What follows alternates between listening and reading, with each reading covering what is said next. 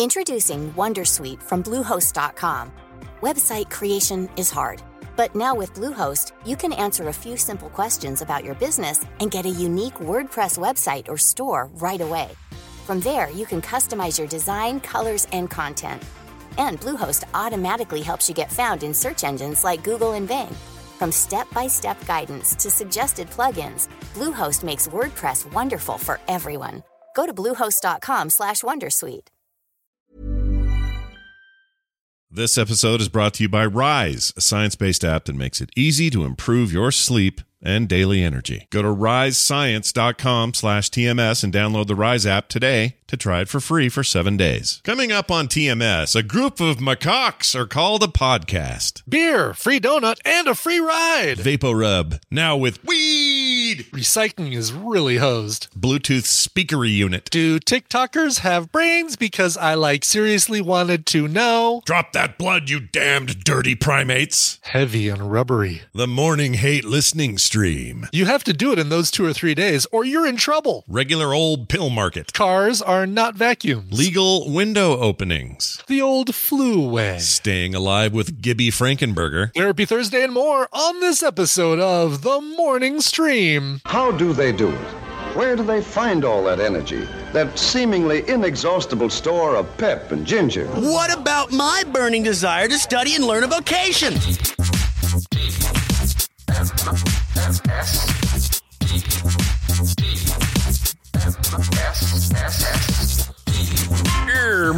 Good. This is the Morning Stream.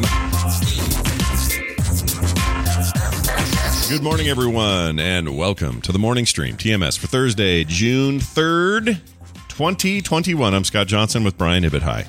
Hello, happy Friday Eve. Yeah, baby. As they say. I got a pot full of leftover jambalaya in the fridge, and all is well at the Johnson house. Nice. That's a good, that's always a good staple, right? It's like 2 or 3 days of really good leftover consumption. Oh, there's nothing like it. It's the best. But you got to do it in those 2 or 3 days, or else, you're asking for trouble. Right. That's right. Exactly. Speaking of which, so while we were having some of that, some friends came by. It's nice to have some vaccinated friends again, people who are just...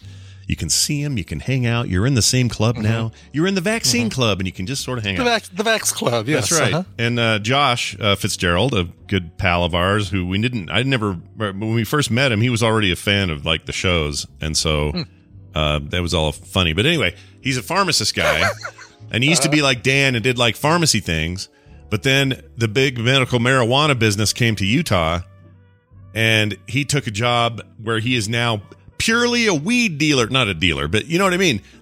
He's the guy who, the doctors call and say, I have patients who have this and this and this. We need to do prescriptions for HTC, this and that and the other. And now he's the one who gives you your weed. He gives you your weed. Oh, really? He's your weed guy now. And it was just a fascinating conversation about all the stuff they got going on. They got this crazy HTC... Not HTC. THC. The people that make the Vive. Your favorite VR helmet. I love that thing. Yeah, exactly. They used to do a lot of phones, but now it's all about the Vive. THC. He's got some kind of vapor rub that's like menthol plus THC and some other stuff that you put on a muscle that's hurt or a broken whatever, and it's supposed to be just really interesting. Yeah, or if you're somebody who gets you're a cancer, you're going through the chemo, right? Right. This is relieving, soothing kind of thing. Right. And I don't know, Tina could probably speak to this, but my sister-in-law just finished 12 rounds and her hands hurt all the time. Just screaming nerve pain in her fingers and hands. And that stuff, the weed rub, I guess, just knocks it out. Just interesting. Gone. Because we know, that they've got the stuff that's just the regular CBD stuff. But I think Nicole talked about how she got stuff that had THC in it years ago. Yeah. For her arm or her shoulder or whatever it was, and she felt loopy. Oh yeah, it'll be weird. But he's got all this cool samples at his house. But he's the nicest, most how do I explain Josh? He's the most unassuming, just oh hey everybody, how's it going, eh?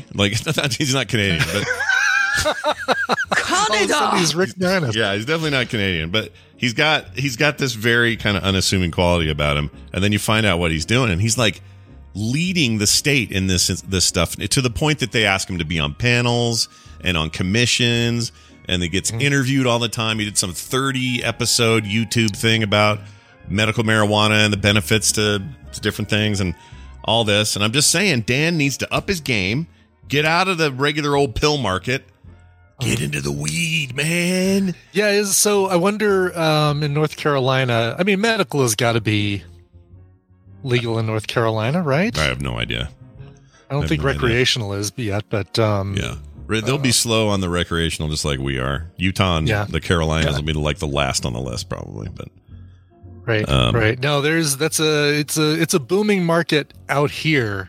Just judging by the number of places that open up and do this, but because it's still not federally legal, you can't just take your weed money that you've made to the bank. Right. You've got to. You basically have to do like illegal means to deposit the money that you've legally earned by selling your legal weed. Yeah, it's weird, right? All that stuff is still so weird right now. We know somebody, and I'm totally not going to go any further than just saying that it's somebody we know has taken to burying their money in an undisclosed location because they don't want to have it in their house, but they can't take it to a bank. This wouldn't be a neighbor who might be crazy, would it? No, he's not a he's not a salesman. But is it someone you and I both know who buries they're burying their money? Is it I don't think so. Okay. I don't know. Do we? I don't know. We both? Do we not know? Yeah. I don't know. I'm not saying I know. It's somebody that, it's that's as far as I'm going to go. That's all you're going to let loose. Okay, it's fine. Well, yeah, because I don't want somebody to say, "Oh, it's so and so great. I'm heading to their backyard to go dig up all their money." That's right. Tom Merritt. Just kidding, not Tom Merritt. You never. Hey, a quick camera check. How's your garbage can? Just got to check. Well, it's funny. So I texted Crazy Neighbor and said, here's a page from this recycling company that's not Denver, but another recycling company that says that they won't take hose reels. It's really funny, like that they go that far, but this document's awesome. Like it says, that's great. Vienna, Wisconsin, here are things not allowed in recycling bins, and one of the things is hose reels. And so I texted her and said, I'm not sure they're going to take it. And then she says, oh, sorry, Tina told me I could. I'll come and get it. So I watched Crazy Neighbor come around, pick up her hose reel out of our bin, take it to maybe their trash can, I can't tell, and then come back and put a bunch of boxes in ours. Oh, so she did the thing you were saying. She did the thing I was saying. Okay. She didn't put the hose reel in her recycling bin. Right. But as she was doing that, Tina came home because Tina had an early interview this morning. Yeah. And I could see them out there chatting. And I'm sure I'm like, Crazy Neighbor's probably saying, well, your husband said to take it out of there. I say it as nicely as possible, but of course it's probably going to get real reconfigured to be like, well, Brian yelled at me for putting this in your recycling bin. Yeah, that's awesome. I kind of wish that we would have seen. I don't know. I just kind of want to see what was going to happen there if they would have. Yeah. Did the Crazy Neighbor? Did she do her yacht rock dance as you left? I don't know why that video stuck with me. It is permanently burned into my head. It's something about the music and her moving, and I don't know what it is. It is the best. It is the best little short little meme. God, what was that? Vine or wasn't Periscope? What did I share that thing on? It was like 6 seconds long, so it easily could have been Vine. It was probably Vine. Yeah, back in the day, we all poked around with Vine. Have you tried Twitter Spaces yet? I did one day. And I decided that was enough. That was good. Yeah. It's like, oh, yeah, this is why I don't like that other service, Clubhouse. Yeah. Forget it. I guess it's cool, once in a while, just have a little, hey, a bunch of tadpooly types jumped in and we talked and it was fine. But that'd be cool. It's not just like, there's just no, I don't know. There's another, we do this every day. Here we are doing it right now. You and I are doing it in some traditional way. Right. So What is Twitter Spaces? Says Maravina. Yeah, a lot of people ask that. Also, what are Twitter? People will be asking that in 5 months. Yeah, what is Twitter? What's the top thing? The stories, their ripoff of stories called Twitter Fleets. Right. Yeah. Hey, when's the last time you checked a fleet? A fleet. It's been a while. I've yet to record one and yet to. Well, no, I visited a couple, but then I forgot it was there, and I don't use the app anymore. So. Screw you guys. I'm back to Twitterific. It's like 2008 all up in here. All right. Hey, a couple quick things. Bam, there's so much today. We got a bunch of stuff here at the top. We got Bobby coming up here in a minute. We got an email to read to him. Wendy later. Bunch of stuff. And then all of it has some great multimedia possibilities. Okay, so. Oh, really? Yeah. Great. Okay. So, for example, Joel wrote in and sent me a recording of him talking to his Amazon Echo. I'm not going to say the A word, and I also bleeped it out in his recording. Okay, all right. So that it doesn't set off anything for anyone, including me. Here's, I didn't thought about this. Okay, you know how we come up with really dumb names? Well, we don't, but our tadpole comes with a bunch of great names to choose from for the show. For the show title, yeah. Right, uh-huh. And then we just put them in there, and we don't really think too much about it, but we're basically forcing this, very efficient voiceover assistant lady who's on your Echo to say these terrible titles once in a while when you play or resume one of our episodes. Sure. So he sent this audio in and just wanted me to hear it. So let's play it for the show. Here you go. You hear a little beep at the top. That's just the A word. Okay. Continue. Resuming the morning stream from Amazon Music. TMS 2123. Basement Baby Glob Unit. It was a gross night, is what I'm saying. Basement Baby Glob Unit. Oh my God, I want some of these for what have we had? Pumping Bee Juice. Yeah. Looking back at some past titles. Yeah, there's some killer stuff in here. Let me pull up. Don't woo in my car. 2 Oregon fish sandwich.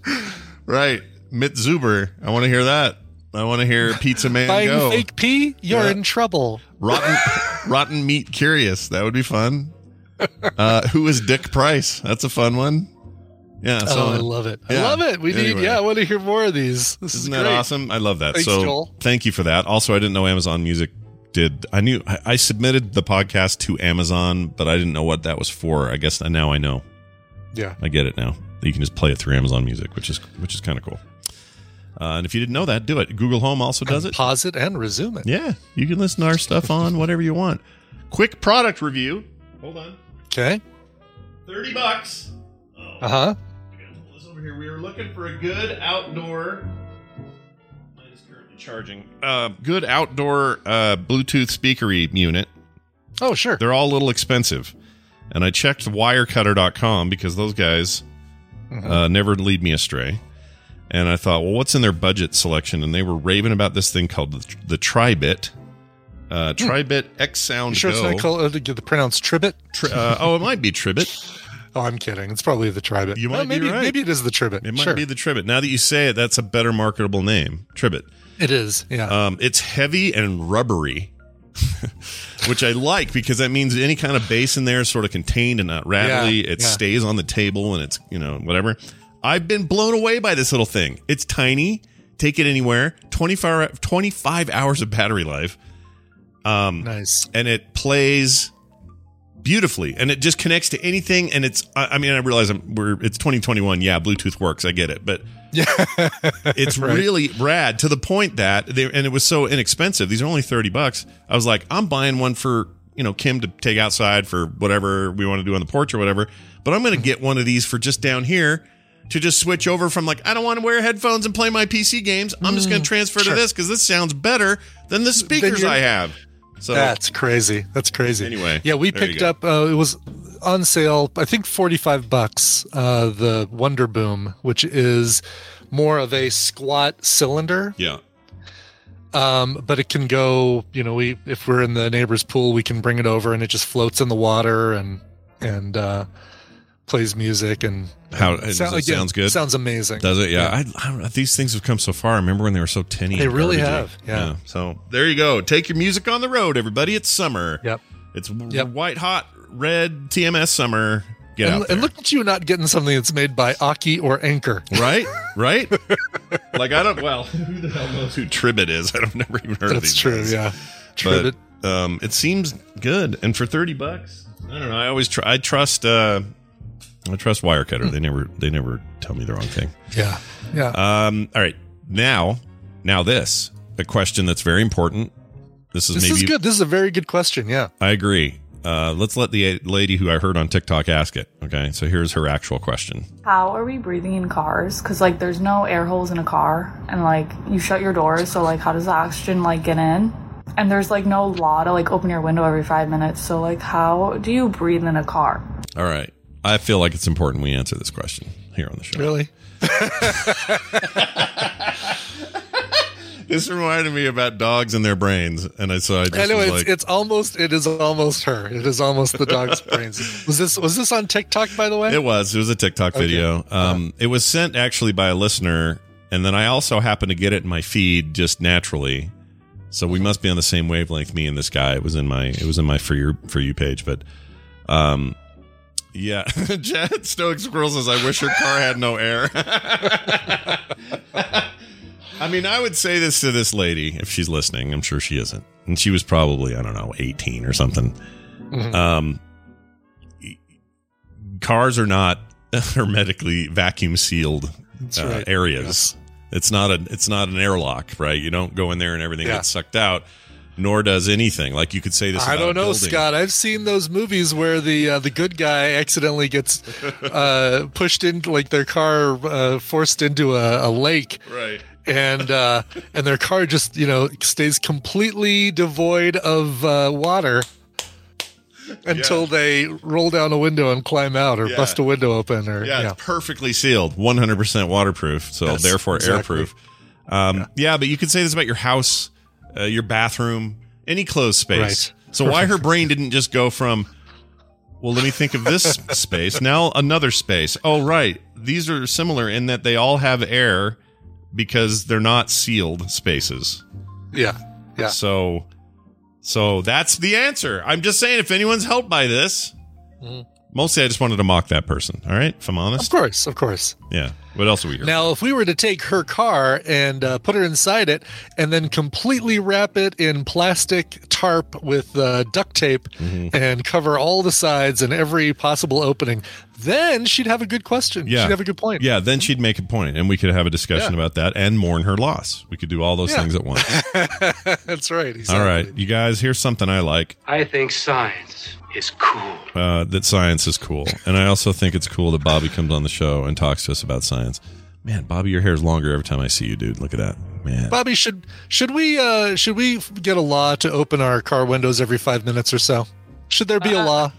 Did you know that they actually put a device into cars to make it? You used to not be able to breathe in them, and then they added the air conditioner.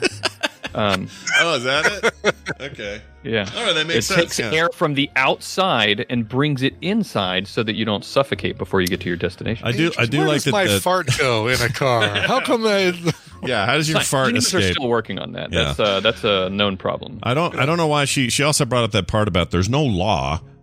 That's why I brought that up. It's like, what a weird direction to go. Like, there should be a law that you open your windows every 5 minutes, because that's what'll keep everybody alive. Yeah. Well, we live in a nation of states, and so they have to go through each state's legislative branch. It's a complicated process. Yeah. I don't know why we say united, but there are days where you wonder. Yeah.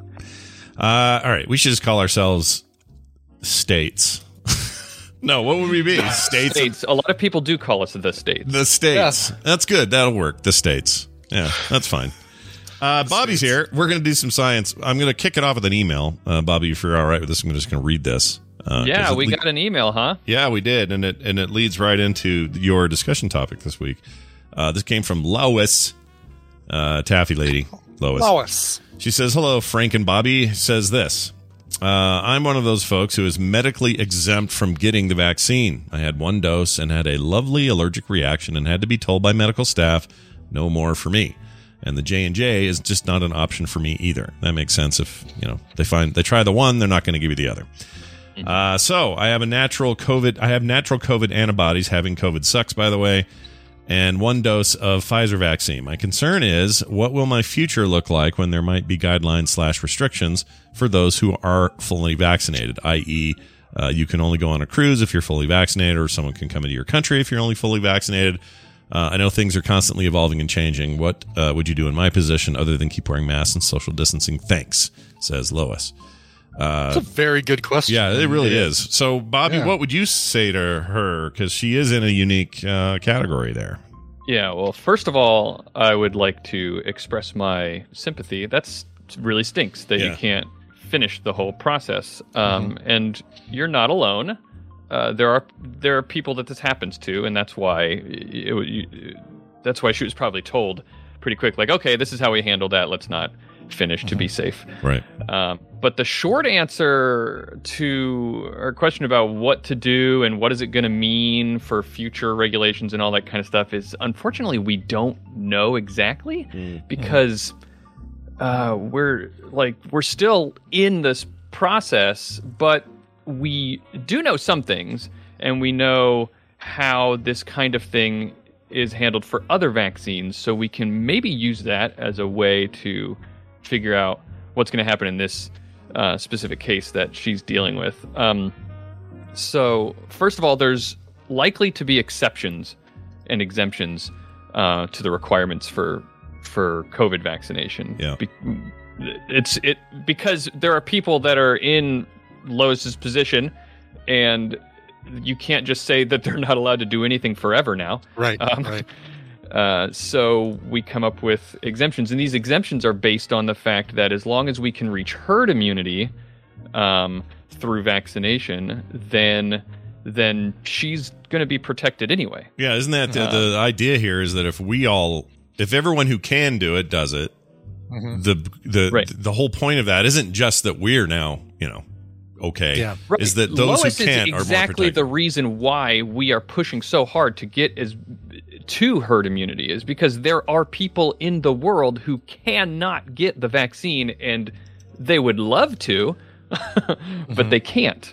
Right. Right. And so we have to help them. What do you think? It's funny because go ahead, Brian. It's a situation now where, when you can get the vaccine, you're less reliant on the people who aren't getting the vaccine, because you can say, well, I've had the vaccine, I'm okay. You're not getting it because of your beliefs or your worry about microchip or whatever, but for the most part, I'm okay because I've got my vaccine. But when you can't get the vaccine and you want it, you're much more reliant on those people who aren't getting it for whatever reason. I was already mad at those people, but now I'm mad at them. I'm even more mad at those people. Yeah. So let me ask you a question that TVZ Gun asked. He says he didn't catch the entire email, but in terms of the Johnson & Johnson vaccine, isn't it an entirely different kind of vaccine? Like, it's not the mRNA whatever stuff. It's like a, it's more traditional. It's a piece of the virus. It's a kind of the old flu way of doing it. Because she's allergic to the one, why would that be a concern, do you think? That's probably just the physician being cautious, just acting out of an abundance of caution, because they probably don't know whatever reaction she had, why she had the reaction. We can maybe guess. Most of the allergic reactions that are happening to the mRNA vaccine are due to polyethylene glycol, which is a stabilizer that's in it that is in a lot of things. It's not unusual that it's in that. In fact, it's polyethylene glycol is used in a lot of laxatives. If you take some of it, it'll make you go poo-poo. Jamie, will you mark that one, please? I love that one. That was a good one for a clip. I was going to say, that's what this Miralax business is that my wife had. Exactly. It is. Miralax that's just what it is polyethylene glycol. Yeah, tons of it. But it's also used as a stabilizing agent in vaccines, and so that was a known thing, and only a couple of people have had reactions to that and allergies to that. So her reaction to this could be maybe not even an allergy. It could be something else, but it's hard to test that and know. So what physicians will do whenever people have a reaction is just say, okay, well, you had a bad reaction to this, so we're just don't take any more, and don't take another one since we don't know. Yeah. One dose, though, especially the Pfizer vaccine, already gives her around 85% effectiveness at preventing COVID. So that's really good. Which is good. Even though she had the reaction, she still would have the antibodies from the vaccine, and so she's very well protected against COVID. Now, obviously, you still want to get the second dose and go through the whole thing if you can, but in her specific case, I want her to not worry too much about getting COVID. That's probably not your main concern. Your main concern is going to be having the card, participate in society now. Right, exactly. Getting to go on cruises or travel and be able to say, "Yeah, here's my proof that I've had it." There have to be more people who have this same allergy. So, and maybe you don't know the answer to this, but is there work being done on other versions of the vaccine that maybe get delivered in a way that doesn't interfere with people's allergies? Yeah, or doesn't have the Miralax in it or whatever. I think so. There are dozens of we hear about like 5 main vaccines right now, but there are dozens being worked on all over the world. Right. So it's likely that we'll see some come out later that maybe people would be able to get who do have these allergies. But I still think even if you don't, it's likely you will get to do stuff. There will be exemptions in place. I mean, public schools have exemptions for people who can't get vaccines, for example. You usually have to have some sort of medical documentation that you can't get the vaccine. So you would want to make sure that you have like a note from your doctor saying that you can't get it. Just put it on the same card as the first vaccine, and that way you've got, I got the first one and here's why I didn't get the second. At least you've got some sort of proof. I don't know if it would go on the card. Who knows what those cards are even going to be used for? They're giving us these cards. That's so dumb. That are the wrong size. You can't put them in a wallet. Not only that, like you can fake these. They're selling them everywhere. It's just stupid. Like if we're gonna if they're gonna go that hard, they gotta go as hard as they do on money, where they change it all the time and put chips in it and make it only scannable and by a certain kind of camera and like all the dumb things you have to do. Bitcoin. They're not gonna do it. Yeah, track it with the blockchain. Great idea. Yeah. Have you seen people doing the selfies with the cards and they like put a finger over some part of the information? But like I look at mine, I don't know what information you're trying to hide, really. Right. Yeah. Someone's name, I guess. Mine just shows which King Supers I had my doses administered, and then my full name. It's like, yeah, whatever. You're welcome to it. Well, and my birthday's on it. Like, okay, I want you to know my birthday. Yeah, celebrate. Right, it's not like that's not really terrible information to have, unless there's some reason we don't want to know you were born that day. But yeah, like it's a weird. I don't know. These are great questions because we haven't really had to address these before. Certainly in a modern society. It's a really good question, and CDC's confusing communication about this doesn't make it any easier to process all this stuff, right? And to know what's going to happen and everything. It's part of me feels it's hard. I feel for them a little because I don't know I don't think they know entirely, and why would they exactly know? Because some of this is not because now you're talking about mixing pathology with sociology with like just regular old logistics of how people move around and live their lives. Like that's a complicated web when you're talking about a country of 300 and whatever million people, and then broaden that out and talk about there are multiple nations and then a worldwide effort, and that needs to be coordinated, and like it's just complicated.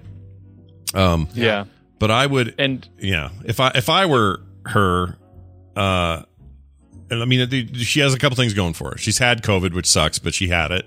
So that I don't know if it stacks, right? You'd have to tell me. Like, is this a World of Warcraft buff where she got COVID, then she got a first shot, and somehow that combination is going to help her in some way? Or there's a 10-month cooldown though that. I don't know if the buffs stack in this case. Actually, I know that I think the vaccine might just override it. It's vaccines have a lot to do with just antibodies and having them, and I think the vaccine is designed to do a better job than natural infection anyway. Yeah. So I think it just kind of overrides that. in that. Okay, so you probably can't stack them. It's like replaces the buff, and it's a slightly better buff. It'd be better. It's also dangerous to kind of imply that stacking them would be good, right? Because you don't want people to think like, well, I should go get COVID and then get the that's vaccine. a good point. Nobody do that, please. That's a bad idea. And we still don't even know about boosters for everyone else. And we won't know that for a while. Yeah, that's going to be a bit. I was reading yesterday, given the amazing weather the country's having, and everybody, more vaccinations happening, and then get more restlessness on the parts of those who don't want to get vaccinated but still don't care and want to go out and hit the lake or whatever. 2 weeks from now, we're going to learn a lot about where we're at when everybody's getting together for 4th of July. Yeah. We're also going to by the fall when everybody goes back indoors. When normally flu season would roll around and everybody is going back inside, fall and winter, by then we should know because if COVID starts popping up again, then that's going to tell us what we need to know about boosters and whether this is an endemic virus. Endemic meaning that it's going to keep coming back year after year. Yeah. I'd love like that. Did you guys see the Biden's address to the nation yesterday about COVID? No, I missed it. I saw the greatest hits. I may have. The greatest. I may have. I mean, I took melatonin, but I probably should have watched that because that would have really put me down. But anyway, why? Between the two, yeah. Yeah. Why? What did we miss? What came of it? It was actually pretty good. He seems to be. He's talking about. He's doing this push. The government's doing this push now. They want to get 70% of adults vaccinated by the 4th of July. So this whole month they're really pushing for people. Right now we're at about 62% of adults, and 8% doesn't seem like a lot, but it really is at this point because we're really pushing against that hesitancy wall. Yeah. That's kind of a push us over the line kind of number, right? Like it's pretty close. So we still don't know what herd immunity means. Where that number is, but we're thinking it's around 70-80%. Probably. Yeah. Maybe as low as 65%, but we don't know. So 70% is just like looking a lot better. Yeah. If we get there, but it felt a lot like also that that the message from this whole initiative to get everybody was in response to those confusing CDC guidelines. So if people are listening and they don't know what I'm talking about, CDC back in May said they changed the guidelines, basically saying if you're fully vaccinated, burn your mask and go hog wild. Yeah. But that's at least the way that people interpreted it, and that was the problem, right? But people are confused by the sudden reversal of the CDC's guidelines and their change in telling vaccinated people that they're okay to not quarantine anymore and they can travel and they don't have to wear masks. It tends to lend more.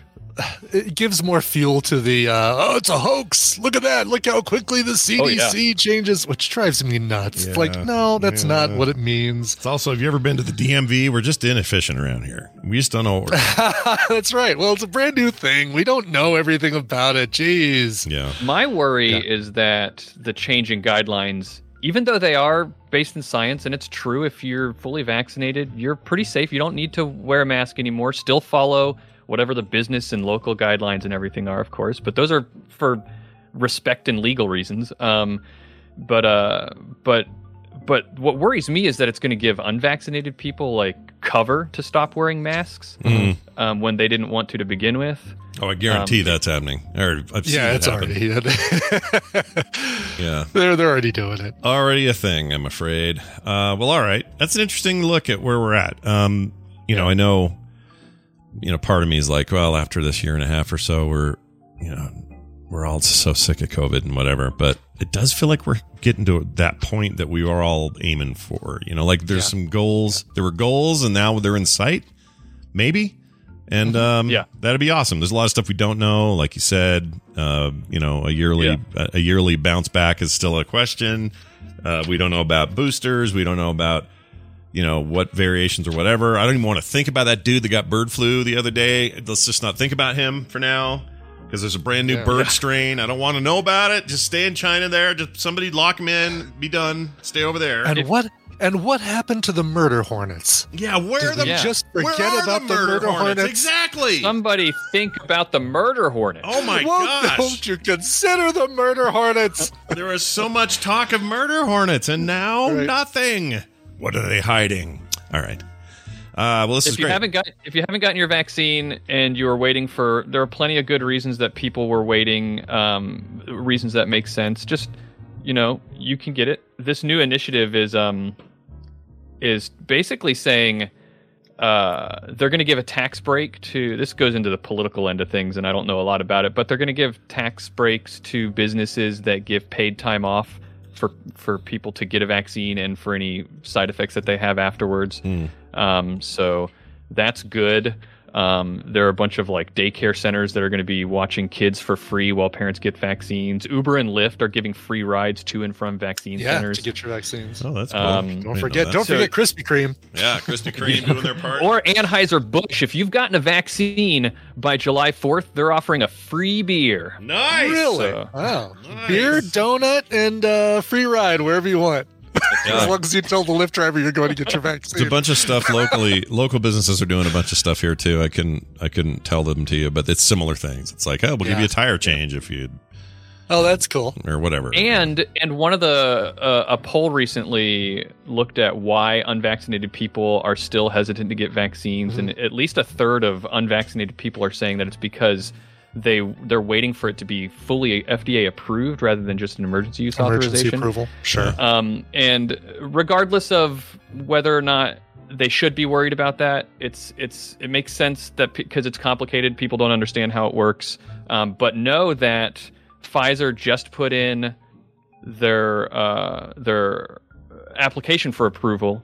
And Moderna should be close behind, and they've got all the safety data and everything, and it's going to be approved. So don't worry about that. Yeah, I wouldn't worry just go get it. It's safe. Yeah, I think you're good to get it. The other thing is that we had a listener who said that I'd be dead within a week after getting it, and still here, buddy. Still here. Yeah, still kicking it. I know he's listening. Really just bucking for your job. I know he's listening. He's listening because he always emails some shitty thing about, I don't know, whatever we're talking about. And I'm like, I love the fact that they keep listening to. I know they love it. I hate you guys. You're crazy and you're puppets of the leftists. But boy, oh boy, don't take away my subscription. Yeah, I don't want to. Yeah, don't let me not listen to your show anymore. Anyway, Bobby, fantastic stuff here as always. Now I heard a rumor that Bobby has expanded his reach, his empire, his science coverage empire to include a new TikTok channel. Now, I will say this. TikTok has quickly become more usable for me than a service like YouTube in terms of hey, I'm interested in watching some dude build a work project, or this guy's making stuff out of wood, or this guy's doing science coverage, or this guy's whatever. There's so many goods. Cooking is another one. Tons of. Or this woman's wondering why she doesn't suffocate in her car. There's that stuff too. But see, YouTube has all that crap too. But this is just I can go flip and flick past it and get right to Bobby's channel about science. So Bobby, where is it and why should they go? What are you doing? Yeah, so we just started. It's at All Around Sci. So at All Around Sci, SCI, and it's the same as our Twitter handle. But I enjoy just giving quick explainers about little things, and I'm always with the kids around the house doing stuff, and I'm like, oh, this is a fun little sciencey thing. So TikTok is perfect for whip out my phone and explain it in under a minute on there, and other people can see it too, and it works really well for visual things. But we did cool things. We made anti-bubbles, we've made plasma in the microwave, and we learn about what causes those things to happen. So yeah, at All Around Sci is where you can see that. Follow or like or whatever you do on TikTok. And if you there want it is right there. Look at all that hair. Holy crap. Look at Bobby's massive hair. It's like he's one of the brothers Gibb. Jeez, no kidding. He's a brother Gibb. Wow. All right. Well, Keep on staying alive, or whatever the best song to use as a reference is. Bobby, it's always a pleasure. Of course, All Around Science podcast, get that as well. Yeah. And be I just on the had Nikki on our last episode. So cool. She's a great guest to have on. She's fantastic. Yeah. I'm your science correspondent. She's the DTNS science correspondent. We're going to have a science correspondent battle. Let's do it. I'm fine with that. We should have a contest. I don't know what, but something. What should it be? Who's got the most accurate information? Bobby or Nikki? Comes be there live. I don't know. We'll figure it out. See you later, Bob. All right. I just called him Bob. Gotcha. Is that okay to call him Bob? I don't know. I've never heard him go by Bob. He might hate that. It felt weird. I felt weird doing it. I had a boss whose name was James, and the look he'd shoot customers when they would call him Jim or Jimmy. Yeah. And boy, he did not like that. He just severed the relationship. No more sale. No more deals. That's right. Exactly. Now he goes by Jolie, though. So. Oh, that's weird. Happy Pride Month, everybody. Oh, right. I forgot. Yeah, you told me about this person before. Yes. Update on the murder hornets here. Bees! Millions of bees! Oh, there we go. News, just breaking news, everybody. Oh, man, it's the hornets. It's not the hornet. It was never the hornets. It was the bees. Bees. That sting on Carter's foot was just the beginning. Bobby says Bob is fine. Oh, okay. Well, who calls you Bob at home? Like, does your mom call you Bob? Do you get Bob's? I don't know. His secretary calls him Bob. Every time he walks in, she goes, "Hi, Bob." Hi, Bob. And then everybody takes a drink. Boy, I am full of the jokes for the olds today. The 60-year-olds who listen to this show are laughing their heads off right now. Man, you remember Bob Newhart? Well, then you got that joke for sure. He's still alive, you know. He's still kicking, that guy. Bob Newhart, he totally is, yeah. I think he's made of paper now, but he's living. He's alive. How old is he? Let's see here. Gotta be 90? 91, yeah. 91, yeah. Still waiting for that Elf sequel. Yeah, he was great in that. He's also, I loved always hearing stories about him and his wife going on trips with, I can't think of his name all of a sudden. The comedian, he did die. Don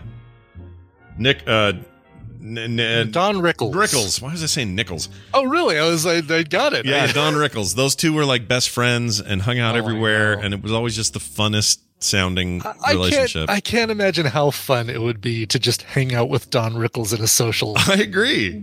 I agree, dude. I mean, that guy would show up at like, you know, I don't know, like you'd have like really big luminaries, but like also like mob crime bosses and stuff in an audience. Yeah. And you could just count on Rickles being the hockey puck. He was the best insult comic ever because you never felt bad about what he was saying about somebody. Right. And he was still brutal that way. And also, if you haven't seen that documentary called something biggest guy in, I forgot the name. There's a whole documentary about him when he was like in his 80s, just before he died. That was so good. The hardest working man in comedy or something like that. Okay. And he's still like, imagine if you 80s. Search for Rickles documentary. Yeah, you'll find it. On the excellent documentary. Really good stuff. Yeah. Cool. Really good. All right. Let's get a little bit of news in while we have a moment here. How about this? It's time for the news, brought to you by. Yeah, so we're celebrating the birthdays of 3 musicians today. Richard Butler, the lead singer of the Psychedelic Furs. Tim Rice-Oxley, who is the main instrumentalist, piano, keyboardist for the band Keane. And Levi Stubbs, who was one of the lead vocalists for the Four Tops, but also was the voice of Audrey 2 in the Little Shop of Horrors movies. Or movie. Just the one movie. Feed me, Seymour. The remake, I should say. Right. So we're going to be celebrating all 3 of them with some great covers that kind of connect all of these bands together. That is going to happen at some point today. I've got a conference call that is taking place right when I normally do Coverville. So it'll take place right after that conference call. So just subscribe to twitch.tv/Coverville. You'll get notified. It's great. Click the little bell icon. It'll tell you when I'm going to be going live, and or just follow me on Twitter. All those things. Easy peasy. Lemon squeezy. Lemon squeezy. Yeah, not Japanesey. We learned that. No, we don't say that. No, thank you, Army of the Dead, for teaching us that lesson. For teaching us that. Also, that zombies can have babies. That's right, because we really wanted to know. All right, check this out. Monkeys. Oh, it's always the monkeys. Freaking monkeys. Not the band, but the little monkeys, the little primates. Wait, are they primates? Yes. Yes. Monkeys are primates? Right. Monkeys and apes, not the same thing, but all of them are primates. I believe all of them are primates. Right? Do I know this? Oh, this is where I get Sam says 100%. I believe her. Okay, good. Yes. She's smart. Well, but not to us. Oh, she's it's to another thing. To Diana. Yes, primates. Why does it sound wrong? Something sounds wrong about it. Yes, no, monkeys and apes are all primates, but monkeys and apes aren't interchangeable. Right. Gorillas and baboons and chimpanzees, not all part of the same. Right. I guess we're group. Primates as well. Yeah, well, the chat's we are primates. Yeah. Some of us a little bit closer to I feel very close to one right now. I feel very close. I do too. All right, so we're all apes. Great, yes. That's awesome. Well, check this out. This thing about the monkeys then. The monkeys are always the trouble. They throw the poo at you and they, whatever. They're bad. Yeah. Anyway, they stole a coronavirus blood sample, a whole bunch of them, after attacking a lab assistant and tried to escape. Oh, no. I know. Oh, my God. It's horrendous. A gang of monkeys. Is that what they're called when they're a group of them? I thought a troop. I thought a collective of monkeys was a troop. Troop of monkeys. Yeah. Maybe it depends on the type of monkeys. Well, and these are angry, pissed, stealing ones, so a gang is and probably... specifically, what kind of monkeys are there? Are they rhesus monkeys? These are, it said, let's see, where does it say? It doesn't say. It just says monkeys. It doesn't say. It just says monkeys. Yeah, it doesn't say. It could be the ones that stop Indiana Jones from eating a date. Or no, the one that, he died because he ate a date. Poison date. Bad dates. Indy. Anyway, a gang of monkeys reportedly attacked a lab worker and ran off with the coronavirus blood samples that were at the lab. The animals are said to have targeted the technician as he walked through the campus of Meerut Medical College in Meerut in Uttar Pradesh state. This is in India. It's happened on Friday. The group they call them now. A group. That's not. That's not it either, is it? A barrel or a troop is the collective of monkeys. So really, you can say, "Oh, watch out! There's a barrel of monkeys coming." Whoa, really? Is that true? Yeah. Don't touch his funny bone. No, that's a different thing. Pretty sneaky, sis. No, that's a whole different one. I know this is completely off the radar here, but I just noticed. You sank my battleship. No, that's not it. That's not it either. Molly Fenton in the chat, I just wanted to mention this, says busy cleaning because I'm reuniting with my older sister tomorrow. That sounds awesome. Oh, very cool. Yeah. I don't know anything about that story except congratulations. It must be good. That's very cool. Anyway, video shows, here it is. They managed to snatch the blood samples of 4 patients who have tested positive for the coronavirus or COVID-19 before fleeing. Video footage shared on Twitter shows a monkey sitting in a tree with what appears to be one of the stolen kits. The animal can be seen dropping something which looks to be a white disposable glove to the ground before chewing on another. Yeah, they're definitely monkeys. Let's see. It's not known whether the monkeys have spilled the blood samples. However, people living near the campus fear the virus could spread to nearby residential areas because of these damned monkeys. Top official of the college said... These damn dirty apes. These damn dirty apes. That's right. These damn dirty primates. These damn dirty primates. Yes, exactly. I'm trying to look at the video to see what kind of... Yeah, I can't... I was going to do the same. I can't tell. Let's see. Let's pull that up here. What's a colobus? No, colobus has the weird-looking nose, right? Oh, yeah, and they look pissed all the time. You notice that? Yeah, they're white. They're black and white with the... they look like they have a toupee. These are like the ones in Japan where they're up on the rails and stuff, right? Yeah. Okay, there he is in the tree. Let's take a look at that. He's eating a vial of Corona. Macaques? Maybe they are macaques. Could be a macaque. We just wanted to say macaque. I mean, I've been waiting all morning. Finally found an excuse. Actually, that does look like a macaque. Okay, well, it looks like macaque got... It looks like macaque? Okay. Macaque stole my Corona. It looks like... What? Who got it? It looks like macaque. Anyway, The monkeys, they do say they don't think anything would spread. You'd have to come in contact with it. It's not airborne, so. By the way, a group of macaques is called a sausage fest. So podcasting then. Podcasting.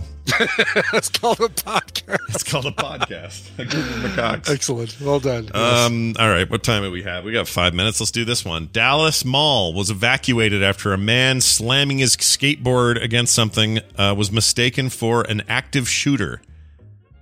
This happened in Dallas. Now, it's unfortunate that, we get enough active shootings that this isn't all that surprising. Yeah. Right. Yeah. You hear something like that and you go running, but I've got video here of this. It's pretty scary. It's like, he actually. All right. Well, we'll talk about this, but it wasn't like accidental, like, oh no, I'm sorry. I was just slamming my skateboard against the floor because Claire's was out of purple studs. I mean, he was making hand gestures mimicking a shooting. So he was trying to be really specific about Claire's and purple studs. I'm a little concerned about your last mall trip. Wow. So chaos broke out of this mall. Reports of an active shooter turned out to be a false alarm. Terrified shoppers could be seen sprinting, as you just saw in the video. Police officers closed in on the food court where the gunshots were reportedly coming from. Fortunately, there was no shooter. Says a, quote, mentally disturbed man had banged a skateboard on the floor and made hand gestures mimicking shooting. So he was acting like he was shooting, which is a real stinker. There's a lot of people who are shooting video of them running out of the mall, by the way. Yeah. Well, everyone had a phone. If you ever needed proof that if poop went down, we'd start acting like the tribes in The Walking Dead. Mm-hmm. You just basically have to watch video of people pushing each other out of the way to get out of a mall when they think there's an active shooter. Basically, we got all the. There's a poor guy who's like who's got a walker, and people are like running by him and not like, "Hey, can I help you get out a little easier, sir?" And yeah.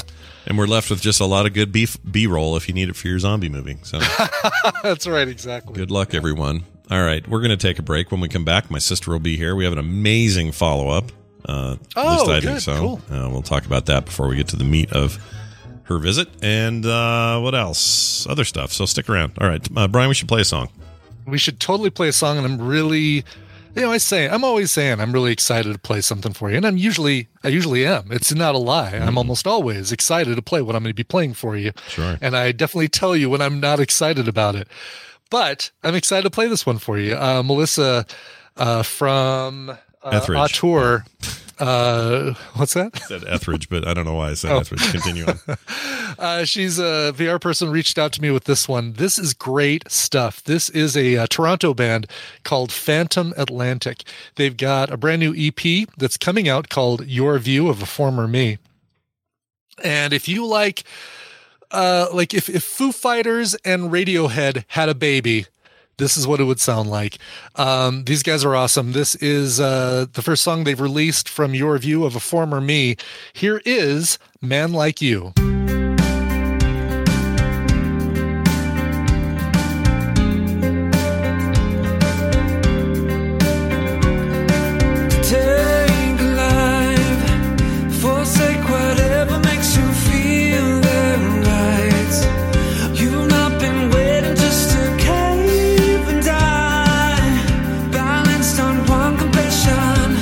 Only one invention, no. I need a man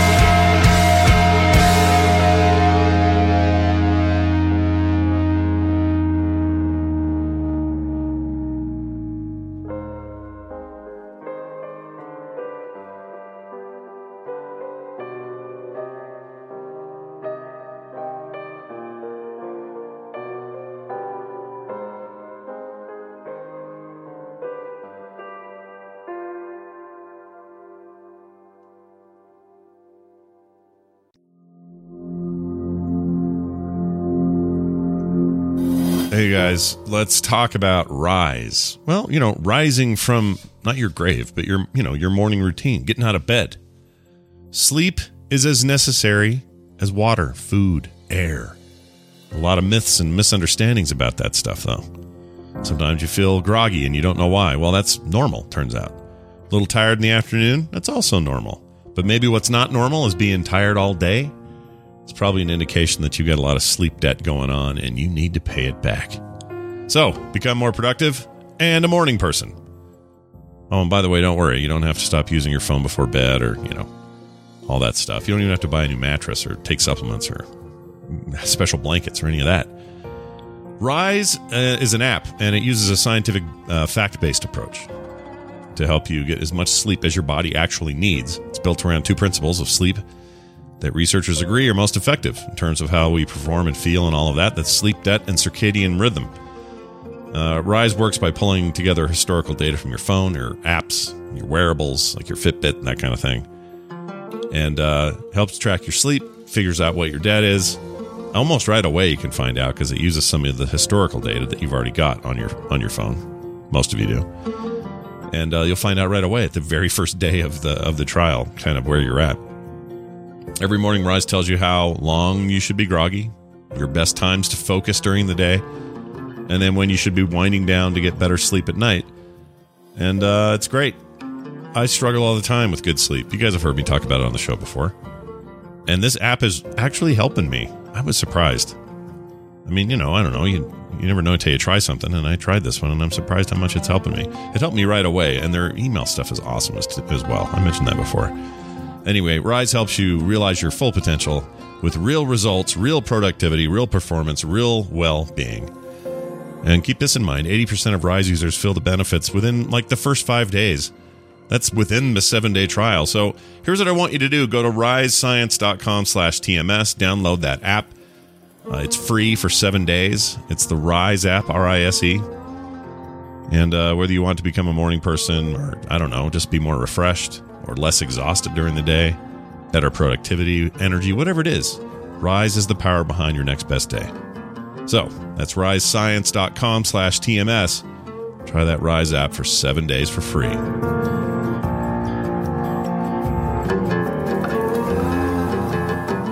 I prefer a real Mexican restaurant and not Taco Bell because Taco Bell does not have the real authentic Mexican food like an actual Mexican restaurant does. You just a noob.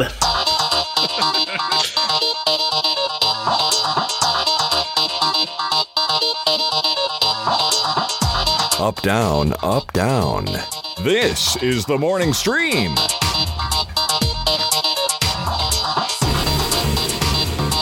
We're back, everybody. We're back.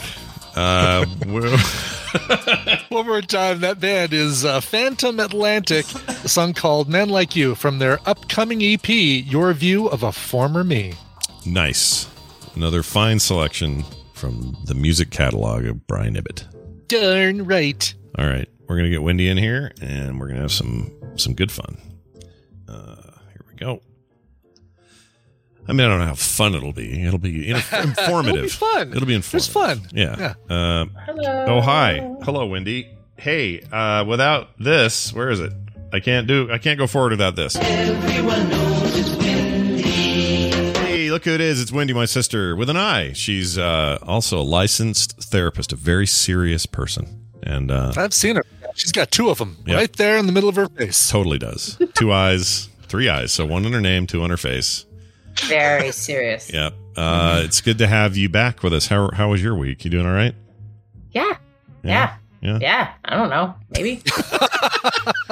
Okay. All right. That sounds. Do you want the real answer? Do you want the? I don't know if you've probably been busy. You've probably had a lot going on. One would assume. You got. Oh my gosh! It's the end of the craziest school year in the history of school years, and everyone's back to doing all the things, but all masked and spread out. So it's like twice as hard. But there's. Yep. I mean, it's. I forgot how hard May is. Yeah, May is hard. Yeah. But we're getting to the end. Allie graduates on next Tuesday, and that's crazy. That's crazy. I know. How is that I don't even know how that's a thing. How is it possible your daughter's old enough to graduate? That's nuts. Yeah, no, it's not. It's a thing. And then, we're I don't know. Don't ask me anymore. All right, don't ask me. We went to Dad's grave the other day, and went on Sunday to beat the rush Monday. Mom went Monday, I guess, with Misha. But here's the funny thing. So Van has these dinosaurs he loves, little plastic dinosaurs. Yeah. Loves them. Huge, just obsessed with dinosaurs right now. And we get there, and he decides he wants to just set these two little dinosaurs, a Brachiosaurus and a, I don't know what, raptor or something, on Dad's grave, right where you'd normally put the flower arrangement. Yeah. He put them there just sort of facing outward and then left them there and acted like he's just going to leave them there. So we're like, oh, that's kind of cute. He's, his great grandpops who never got to meet. Yeah. He'll leave him a little thing. And so we left these there. Next day, Mom and Misha go and, texted everybody, say, oh, yeah, it was great. We did this and that. And I said, are there two little dinosaurs there? Misha's like, yeah, what's that about? So those are Van's. And so she goes, oh no, did he want him back? Like we forgot him or whatever. And I said, no, they're like a little donation or whatever. But it was just like a nice little, I don't know. He doesn't know what he's doing. Yeah. He's 2, but it was just a nice thing to do. So anyway, it was nice. Awesome. We don't go there very often because Dad didn't really want us to, but we did this time. Anyway, hey, maybe he changed his mind. Nobody ever asks. No one ever asks. Assume. Yeah. When I'm dead, I don't care. You don't have to come visit my grave. Mm-hmm. I don't care. Really doesn't bother me. And when I say you, I mean everyone, not just Wendy. Yeah, we're going to have nerdtaculars around the tree where your ashes are. That's a great idea. Let's do that. I'm in. Yeah. Perfect. And that tree be in New Zealand because that's where I'd like to go. So check this out. This is pretty cool. Before we get started today, I got a little follow-up from last week. And I'll start it by... Well, I'm going to play the file first, okay? So some audio connected with this. And it's about 1.5 minutes long, so I just need, it's just worth listening to. So just know there's a follow-up from last week. Here's the audio. BBC Radio Cambridgeshire. Call us on 08000 85 95 96. Or text us on 81333, starting your message with the word CAM. Welcome to Chris South's Great Outdoors with me, Richard Spanners Ready, filling in for Chris. It's the show all about Cambridge's fields, farms, wildlife, conservation and gardens. I'm sitting in for Chris South, who's working from home, and I guess I am still your in-studio substitute presenter until that changes or they find someone better. Because Chris can't be in studio to ride this log flume. How's your week been, everybody? Have you been... forgiving yourself? That's what I've been working on this week. Do you ever torture yourself about small, embarrassing things? Do they leap out and haunt your mind?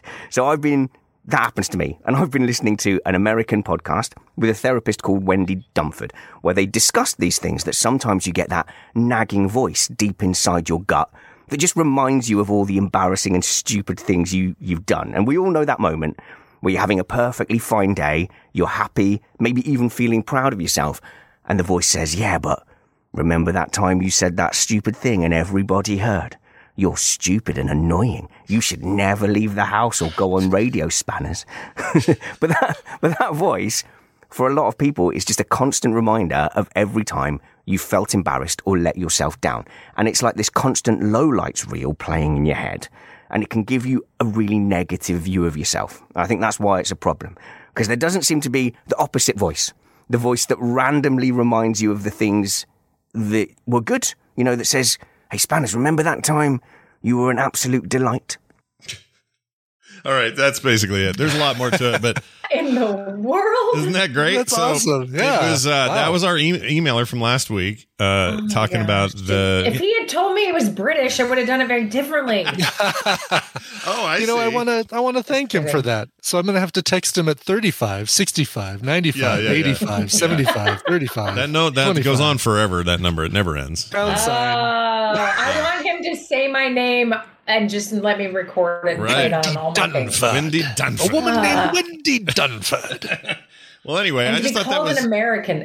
That's been a while. Yeah, for sure. But I thought that was awesome. Really, it was just an awesome, awesome follow up. And he also sent this. So I want to read this real quick. He says, normally I just scrunch that little part of me down into a tight ball and fight it while I'm talking on the air. But recently I've been using Wendy's method and it's really helping me. I know exactly where my body, in my body, that voice is. It's right at the top of my skull, and I've given it a name. I thank Derek and assure him that I'm on top of the issues that he's identifying and helping me learn, and I will learn and improve. I'm not sure that sounds entirely sane, but it is having its effect. Yes. So there you go. I love it, Derek. I love his name, Derek. Yeah. Isn't that great, though? Jelly beans out of a martini glass. Yeah.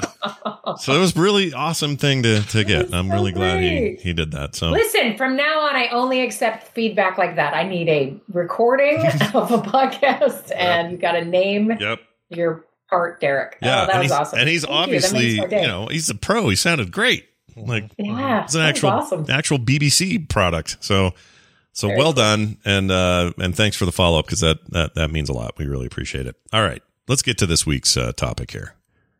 This is from Anonymous. Okay. That's the name we're going to give them. And it goes like this. My mom has been going through a terrible time since my father passed away in 2020 from cancer. She has been fighting with deep depression and other issues since. Some days are better than others, and I have done everything I know to help her, but I am at a loss how to proceed when the days get really rough and settle in. I've suggested previously to her to get recommendations from our doctor for a counselor or therapist that would be a neutral party to help her more than I am capable of doing myself.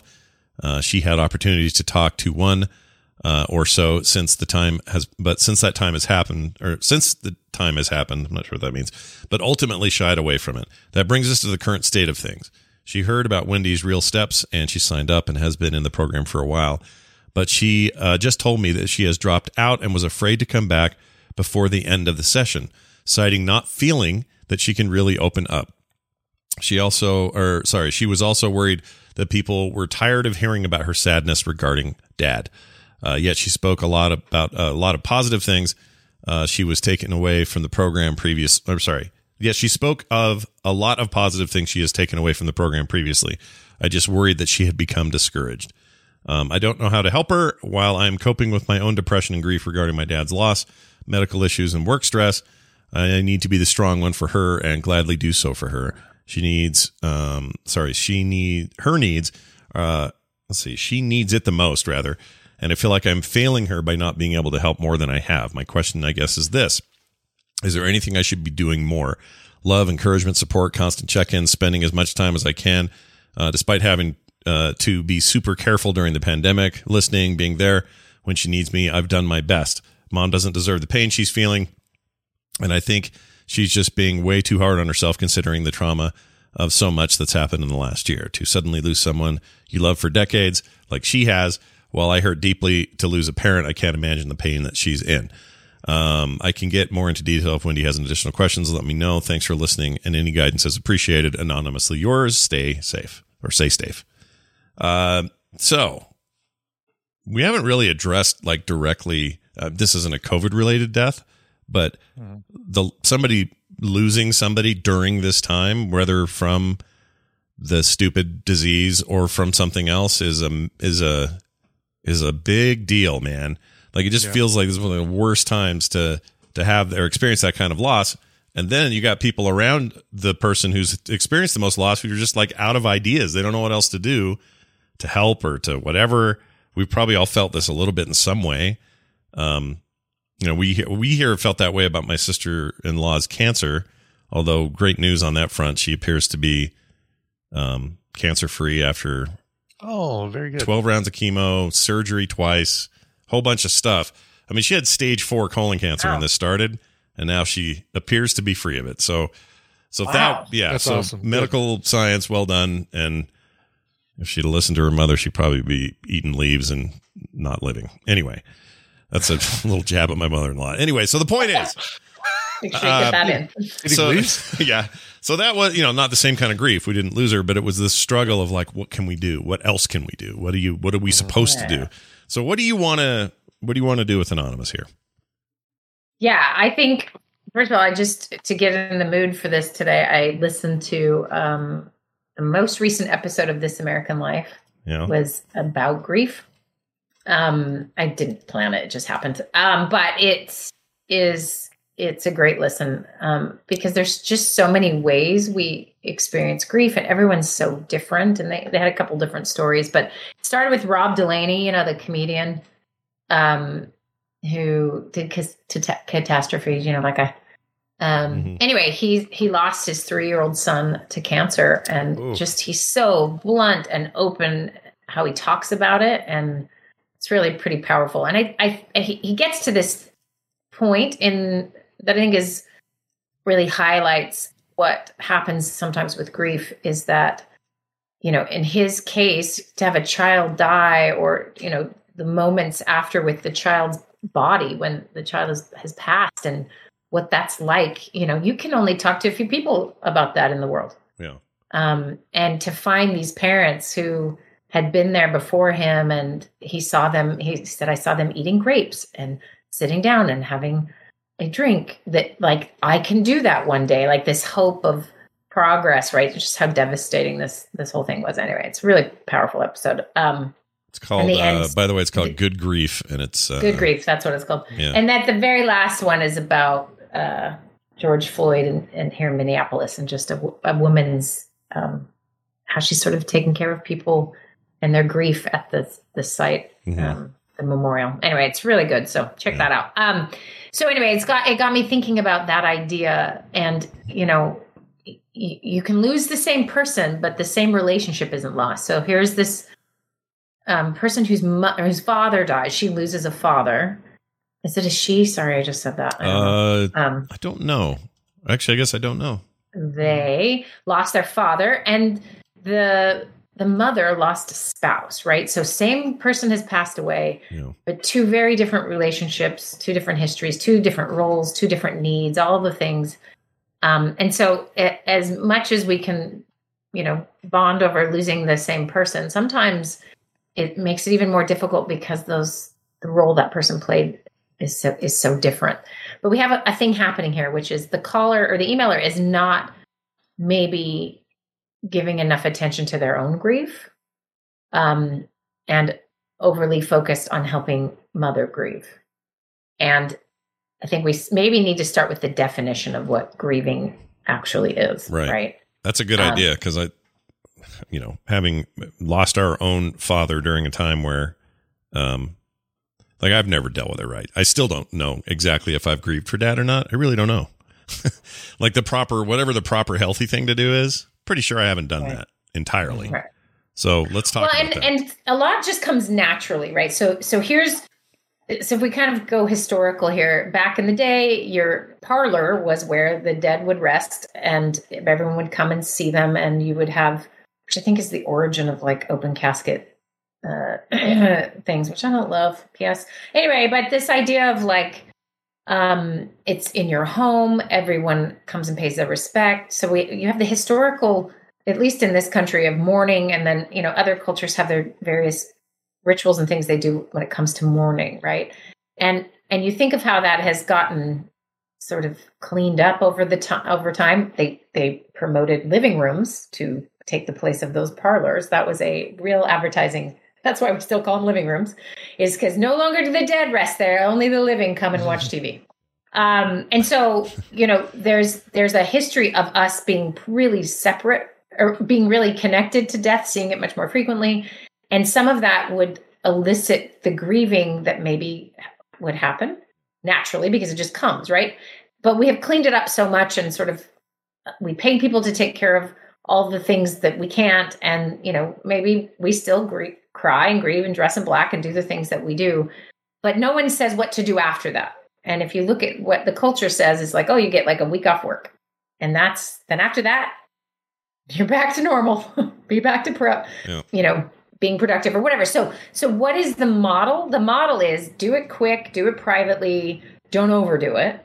And then just hope that goes well. And so that most of us take away from our backgrounds, our cultural upbringings, is like there's an appropriate level of sad, and it should only last so long, and et cetera. And then we are all individuals who maybe can access that grief pretty easily and move through it, and then others that not so much. So it's tricky. And I don't know, have you guys ever been to a class on grieving? No. Probably not. Nope. No. Do I think it should be along with financial planning for teenagers? Yes, I think there should be a grief class. Mandatory, Financial.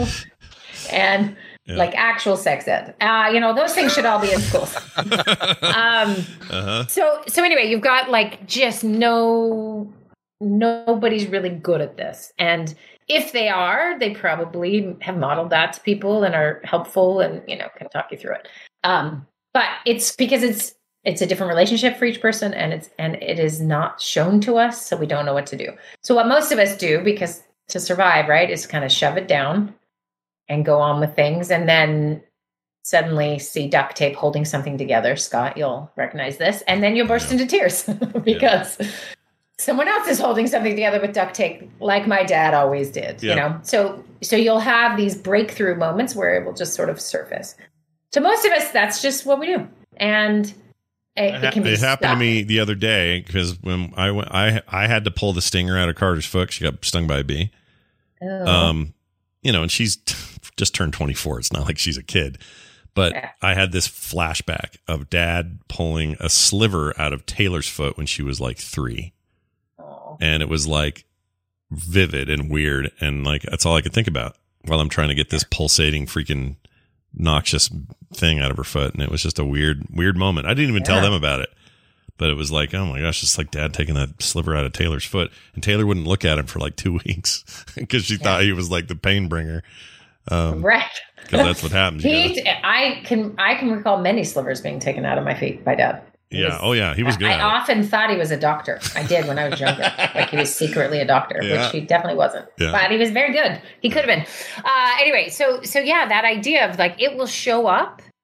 And I think just like the episode last week of like, this guy brought up these painful things that pop in his head and memories. This is how our systems are built. They're parts of us that will remind us. So it will jump out in the strangest of places. Sometimes it's really obvious, like, oh, there's a sliver situation. This feels familiar. And so you can kind of tie it together. Other times, not so much. But it's as if the system has like it's a self-regulating button or something that it just is like, hey, there's more in here. There is something to process. I need a little attention. And the more we suppress that, the more that doesn't have a chance to process through in sort of a normal way, the more we create sort of a toxic situation. It leaks out in other places. So sometimes that can come out as anger or isolation. Depression is an example. There's bereavement and there's depression. Bereavement is the form of depression that every one of us should have. It's natural. It's important. It's the slowing down. It's the sign that you have lost and there's grief to be had, right? Depression is a very similar chemical response, but it's ongoing and sometimes is not an obvious loss connected to it. But often depression is related to loss. Right. So there's this natural thing. Well, what happens is if we don't ever deal or we don't ever grieve or we don't know what to do, and I can get into what to do in a second here, but we don't know what to do, we'll just survive. And in that survival state, sometimes some of the symptoms that you're not grieving properly show up, like depression when you have never had depression before, or increased anxiety when you've never had that before. So there's, things that will show up that say, hey, this system isn't getting what it's needing. So it sounds like this emailer is watching her mother not progress through grief and is just really worried, right? Is seeing just that she's in so much pain and that all of those things. And yes, the normalization that her spouse dies and then the whole world has a pandemic. I mean, you cannot imagine how difficult, right, that would be. And she hasn't lost her husband previously to know that it's easier not in a pandemic, right? You just don't, it's hard to calculate the effects of all these different factors that have played a role. And just maybe in getting help or getting outside or other things that might naturally help that grieving process happen. So I just want to say a couple quick things about complicated grief and like sort of extended bereavement, right? Like everyone's different. Everyone has different timing. An interesting rule of thumb, I don't know if it's not for everyone exactly, but about a year is about the amount of time having every holiday pass, having lots of moments and memories like say they die in July and then Christmas comes, you have a Christmas without that person, that now you didn't anticipate, maybe you did, but like you got to get through the first of everything for that first year. And then after that, to sort of see how things are. People who are uncomfortable with others' pain or sorrow or don't know what to do want us to get over it quicker.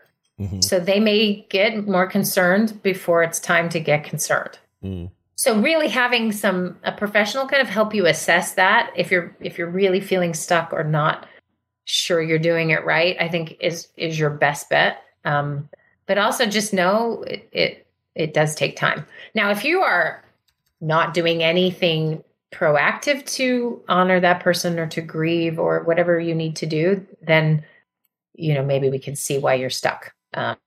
Whereas most people, there is a natural flow to this. What we're really bad at grieving is grieving all the little things. We tend to actually be better about grieving death overall because it doesn't allow for much vacillation. You sort of come to accept it a little sooner. Sure. That doesn't mean there aren't plenty of people who years and years and years after someone has died have still struggling to accept it.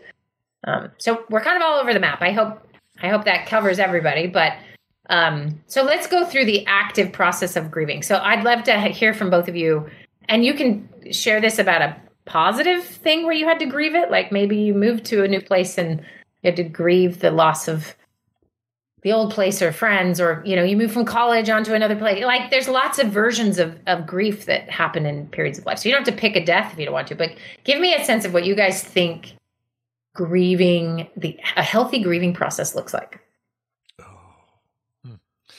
Well, I'll jump in, but please do. I am going to go with death. Okay. I will stay on the board, Bob, and go with death for 100. Watching my stepdad and his health deteriorate over the course of a couple months or a few months, where it was the alcohol and the cigarettes and basically the cancer that came from the cigarettes kind of ravaged his body, to the point where at the very end, for like the last couple of weeks when he wasn't able to talk or communicate, I kind of began grieving his loss then as opposed to after he passed, even though we knew it was coming. It was like all right, I'm preparing myself. I know he's, going to be gone. And it still gave me an opportunity to say goodbye to him over those couple weeks.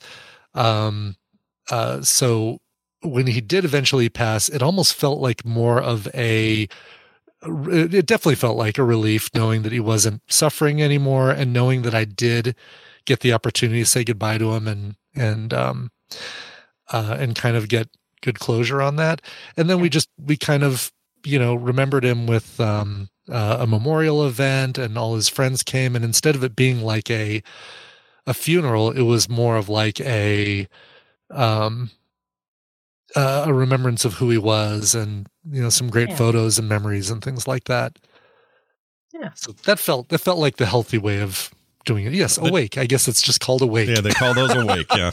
Yeah. No, but that does sound healthy. I have an example that's not healthy though, because I don't think I know how to do it right. I think I'm bad at this. I think it's like a thing I'm not good at. But I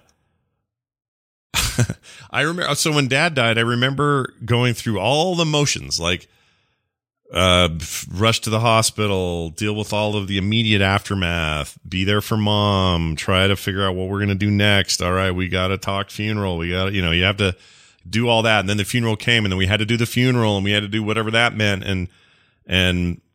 And then be there, and then move on to the next thing. And then, okay, what's after that? That sort of thing. I remember going through all of that and thinking, well, at least I'm going through all this.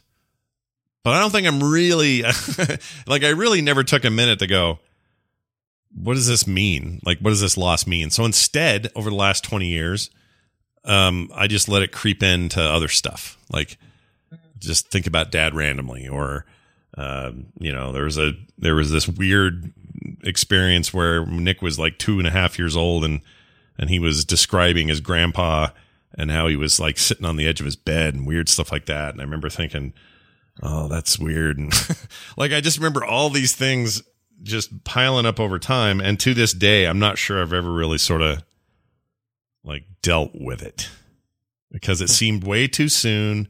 The shock, because he was only 63, 64. It happened suddenly. It was a massive heart attack, kind of out of nowhere. I have certain things connected to it. Like I always remember that a week before he passed, he saw Gone in 60 Seconds with Mom. And the night before he passed, he saw Chicken Run. These are weird things that I associate with all around it, but it was that suddenness, and I still have this visual of rushing up to the house. And by the time I got there, Mom was in a couch being consoled by some neighbors and some people. And then I see his gurney just whipping past me, all covered in stuff with the thing on his face and everything.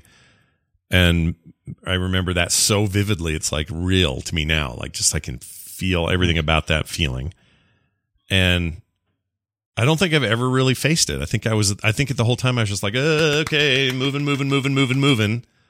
And I think that later in my life, in the early aughts, it sort of manifested itself in the form of some anxiety I'd never experienced before, didn't know where it was coming from, a sort of, bad relationship with mortality in general. I have to say that over time that's gotten easier for me, and I give less poops these days about a lot of things, but there was a time there where, anything that felt like even remotely like chest pain or a little bit of arm pain or a feeling of dizziness, you just immediately go, oh, it's that thing Dad did, and I'm trying to ignore it, and so let's just ignore it and get past it, and that sort of stuff, right? So I don't think I ever did, is what I'm saying. I don't think I have a good answer to your question. I don't think I've ever properly grieved. I do remember witnessing what I thought was a healthy grieving, and that was at his funeral. My then 6-year-old daughter, Taylor, who is now 27 and has a kid of her own, she was still pretty young, but at 6, you kind of know when you don't know at the same time. But her siblings are too young to really know what was going on, 3 and 2 months old for Nick. But she just started kind of wailing and crying at the funeral. And I remember thinking at the time, that's probably what I should be doing.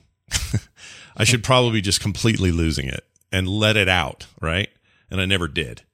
So anyway, that's my awesome answer. That's my unhealthy response to death and mourning.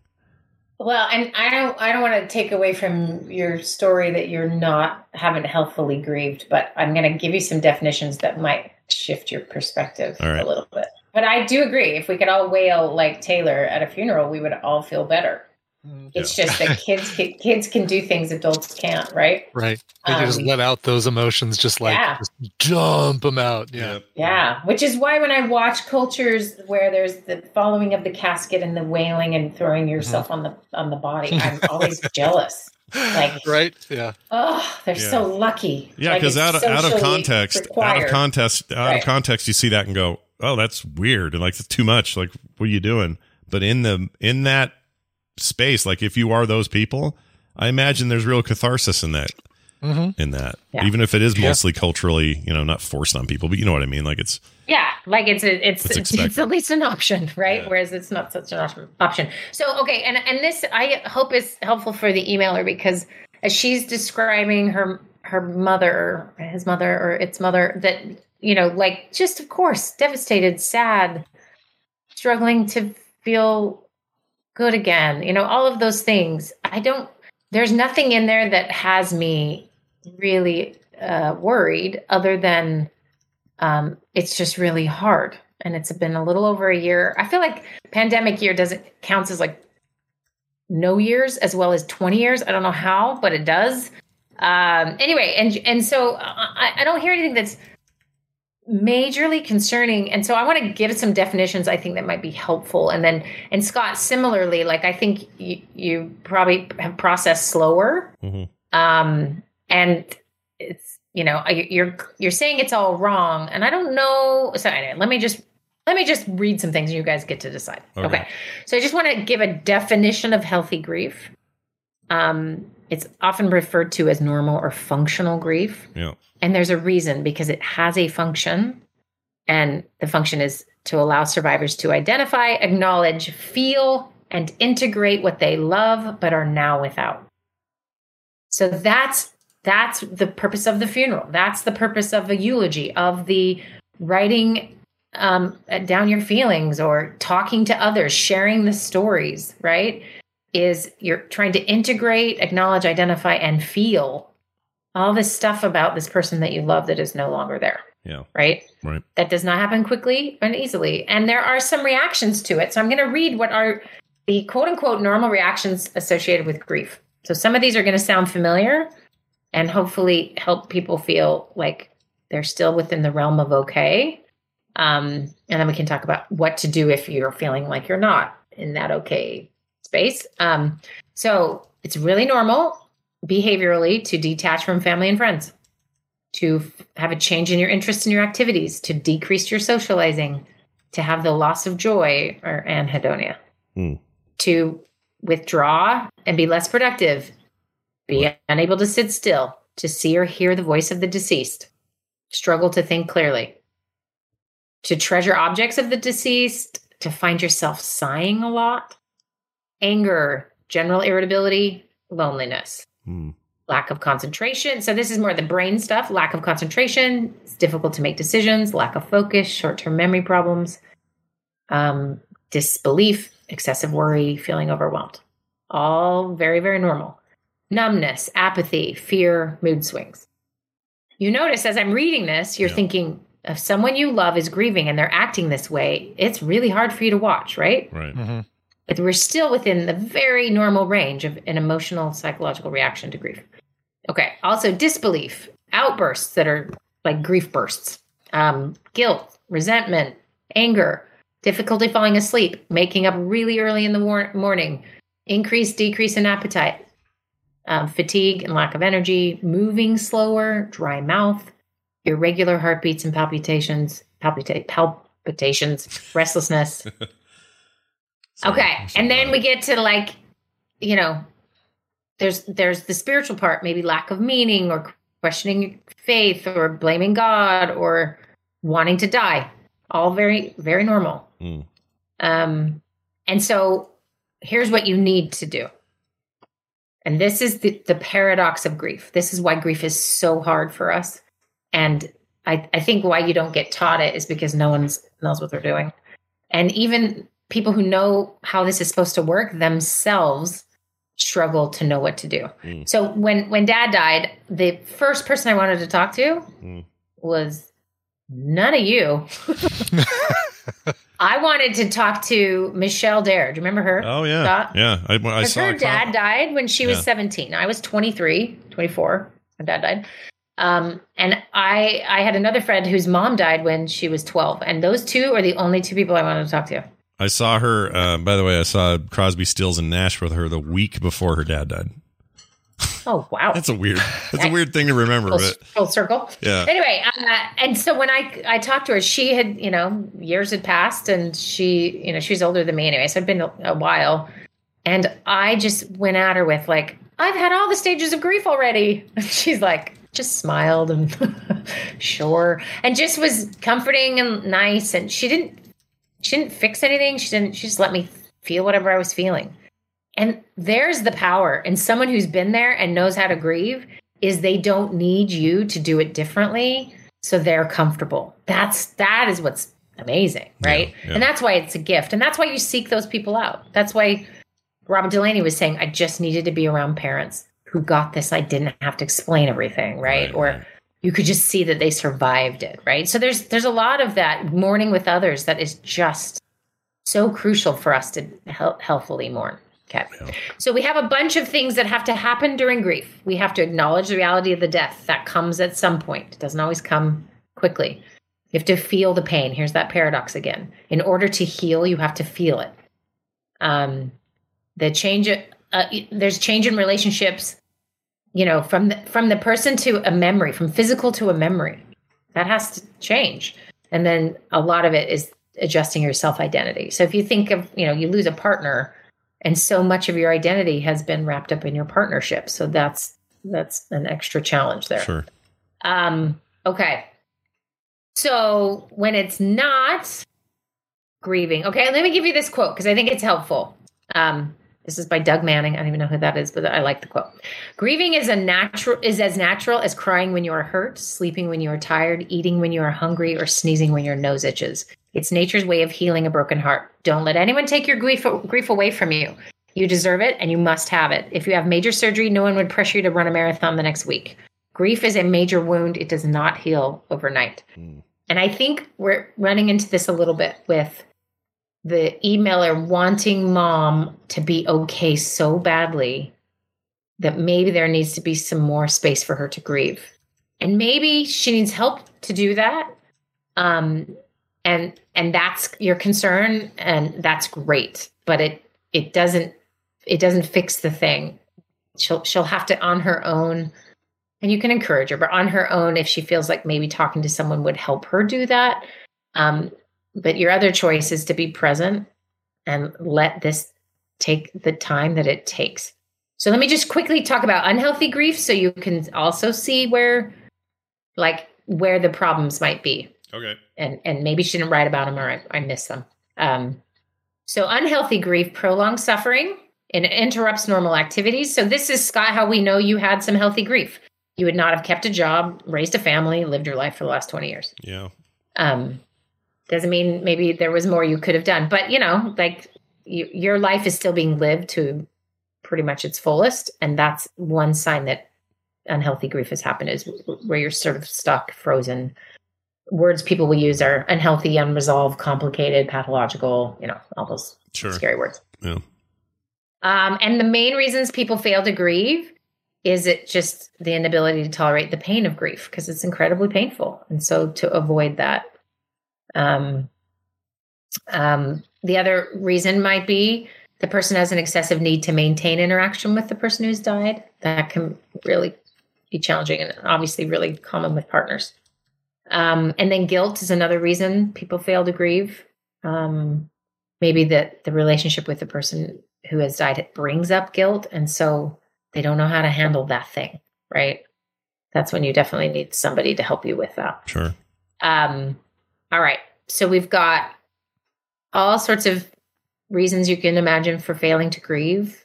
One just quick one is maybe there's a belief that grieving equals weakness, right? Yeah. Or that if you start crying, it'll never stop. That's a really common one. Or that letting go of the pain equals letting go of the loved one. So there may be all these complicated reasons that this mother is not able to move forward in any way, or it may be that this is just her timing. I don't know. Okay. So let me just share a couple of, delayed grief. Let me mention this really quick. So delayed grief is sort of, you push aside the feelings during the period of where mourning would have happened, and then they erupt later, and can be in all sorts of forms, right? So maybe, Scott, some of your anxiety stuff showed up that way. That would make sense. Yeah. You want to see a big baby man cry at a part that maybe you shouldn't, is that scene in Onward where the older brother's talking to the dad ghost. Gosh, dang it, dude. That killed me. That killed me. All that. That was something. Yeah, it was a mess. That And and the van, kid looks like my son, got so me. it was even worse. Yeah, it's even worse. Yeah, totally. So yeah, let me just quickly go through the rest of it. But just denial and avoidance are other reasons people don't keep going in this process of grief. And it's just easier in the short term to avoid, but it is definitely not in the long term and can be really challenging. Yeah. So let's see. Okay. And then we've got this sort of how it shows up when you are not doing it. Yeah. Actually, so stuckness, there would be all of these sort of, and this is what's tricky, is you're going to have some of those same symptoms that are in healthy grieving, right? Right. But the unhealthy part would be that you shove them away, refuse to have them, drink until constantly so you never feel anything. Like there's all the ways to stop those natural things from happening could be examples. And so signs of healing and, sort of grief doing its work and healing on the other end. It's important to know that like, you're never the same, right? You don't go back to the previous you. And that is really difficult. It's like burn victims can heal, but they're going to be never different. The same. No, you're never the same. Yeah, exactly. But some signs that you are healing are things like you are emotionally available to yourself, right? Yeah. You're not constantly hiding from yourself. Right. You are present and in the moment. You can be patient with yourself. You can somehow feel positivity again. You realize life is worth living. Give yourself permission to feel what you feel. Yeah. To allow moments of joy, those things. So those are some signs that healthy grieving is occurring. So I've mentioned this on the show before, but I often assign people an hour of grief work. And that is they take an hour once a week. They light a candle, they go in the woods, whatever they got to do to connect to this place where this pain resides, and they face it full on. They give it attention. So they can do that by writing a letter to the person. They can just write whatever comes to them. They can cry, they can paint. I mean, whatever you want to do in that hour that helps you express some of that pain is incredibly valuable. So it's my version of, instead of weeping and wailing and throwing yourself on the grave like you might have been able to do, in our puritanical society, you are going to find a way to give yourself an hour to do whatever wailing you need to do. Yeah. And for some, they're very blocked, and that's very hard to do. So starting with writing, starting with just sitting there quietly, allowing, listening to some music, something, but giving this part of you a window to express itself. And then the timer goes off and you pull yourself together and you go back to the whatever. And, society will go, yay, you're fine. Right. Just know society is wrong about how all this works. Right. And so don't be asking for, do you think I'm doing okay? There really is this sort of internal barometer as you feel better. So I would say this one thing to this emailer with her mom. Two things. One, do your own grief work.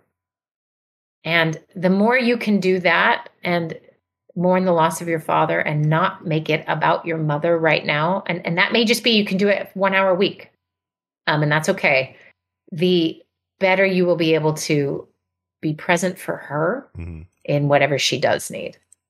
It's the whole mask on yourself first thing. Right. I know that's incredibly hard to do as you watch someone else suffer. But part of that is because your own suffering is not getting the attention that it needs. Right. So that's number one. And then number two, be present with your mom and express your love and concern and be in the moment with her, and try not to control her grieving. And that's maybe a harsh way to say that. But hold space. You don't even know you're doing it. Yeah, I get that. That's the thing I've been thinking about, is holding space. Like, what does that actually mean to hold space for someone else's grief? Yeah. Is you don't make it about you. Yeah. And that's so hard to do if your grief is overflowing the canister. You've got to empty that out. You've got to deal with your own. Mm-hmm. And in order to hold space for anyone else's grief, because if you can't do that, then it's about yours. And so your mom, who loves you, is going to worry about your grief and not worry about her own. And so this is tricky, to be there for one another at the same time, making sure you're there for yourself and your process. Means you can then hold some space for her to grieve. Right. It's probably a whole other conversation, but learning to deal with people who think they've got bigger problems than you, and understanding they're just in a different place than you is kind of hard too sometimes. Like if you just experienced a huge loss and somebody's like, I'm having the worst day of my life. What's wrong? Somebody keyed my car at the mall. Yeah. It's like, really, that's going to compare to, that's a hard thing to keep in mind as well. But yeah. Okay. Well, and that's the reason, my desire, as I've thought about it since, to only talk to someone who's lost a parent, was that I would not have to deal with any of their garbage of they're trying to find that way to understand you. And it comes from a nice place in theory, but it just doesn't compete. Like you can't do it. You can't say, well, I lost this and have it resonate. You just need someone to hold space. If they haven't lost the same thing, but they can hold space for you to have lost what you have, I mean, that's a gift, and people can do that. Absolutely. It's not that everyone has to have lost someone to hold space. Right. But man, the ones who have already know they can hold space. They can do it. They've figured out to some extent how, if they've done their work and grieved. So I feel like, unresolved grief is probably one of the biggest problems we have in society. And if you notice that list I said of how it comes out sideways and how grief shows itself, if it's showing itself in anger, right? Yeah. This past year and a half have been really hard for a lot of people. Yeah. And it's coming out sideways sometimes. And some of it is maybe nothing hard has happened for you.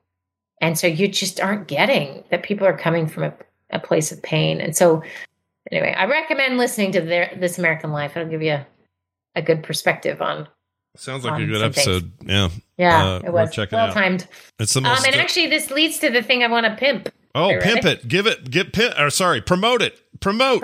Stop saying pimp. Yeah, no more pimp. Need a better word, but that also is short and.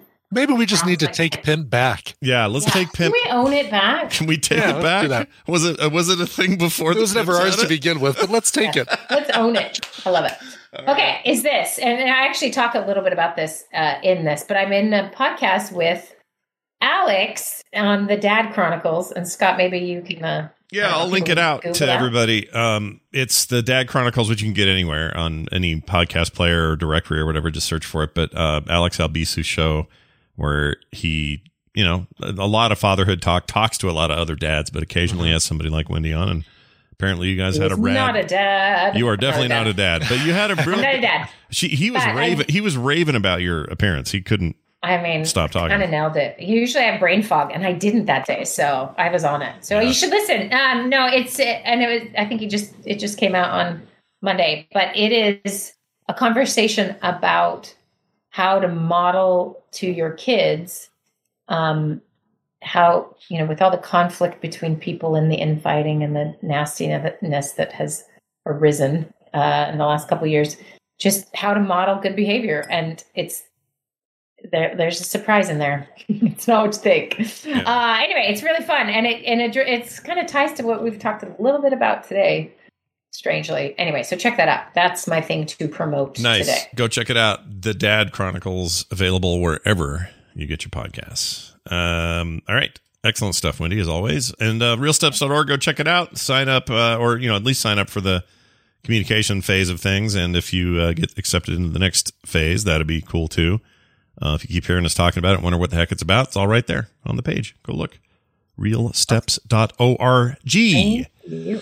Wendy, have a great week. And what are we, 3 weeks from seeing you guys or something? 3.5? Oh, cool. Yeah, it's something coming like that. soon. Yeah, it'll be quick. And excited.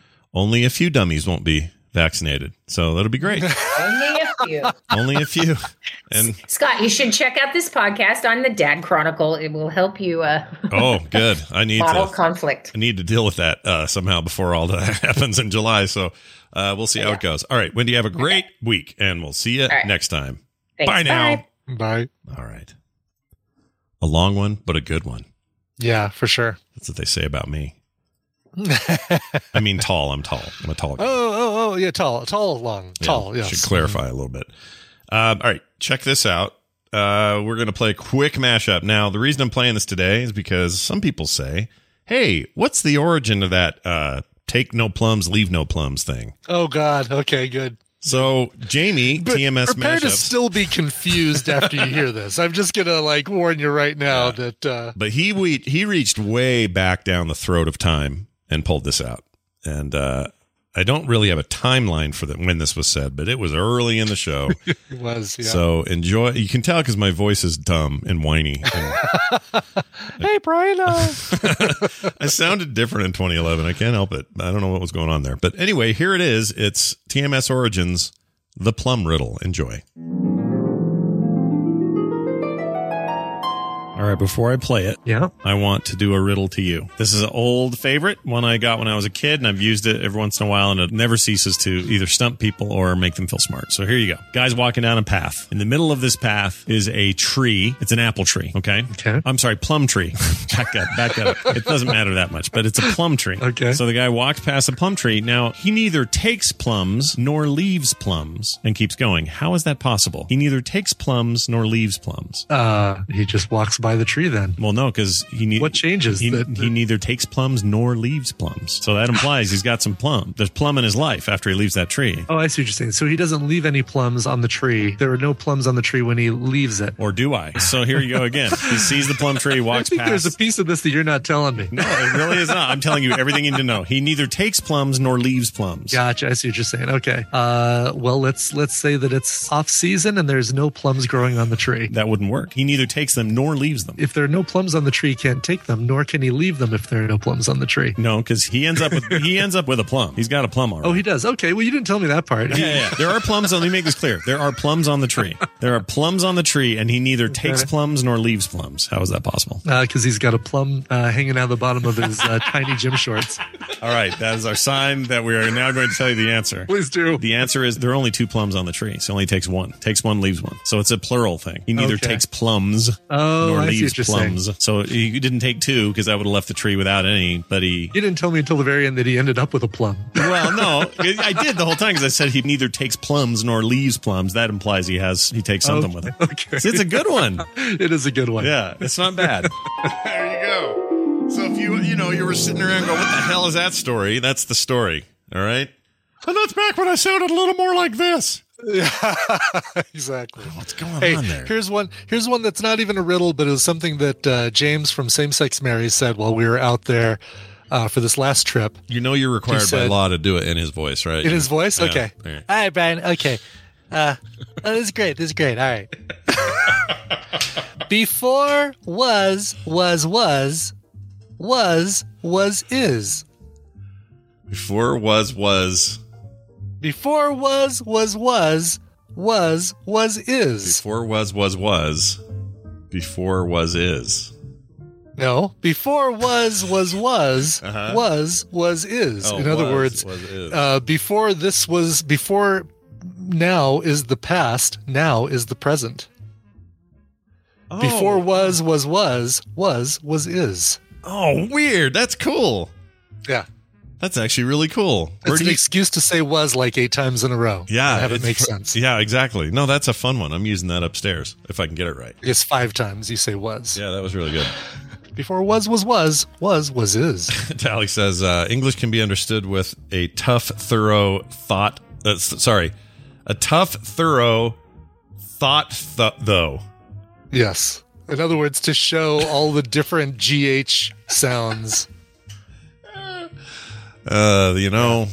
English. What are you going to do? OUGH sounds, yeah. Well, that leads us to this part of the show where we say goodbye. Yeah, that's right. But don't worry. We will be doing a TMS PM tomorrow, like literally, actually doing it. We'll literally be doing it. We will literally. We don't have the excuse for play dates or anything like that. It's an actual show.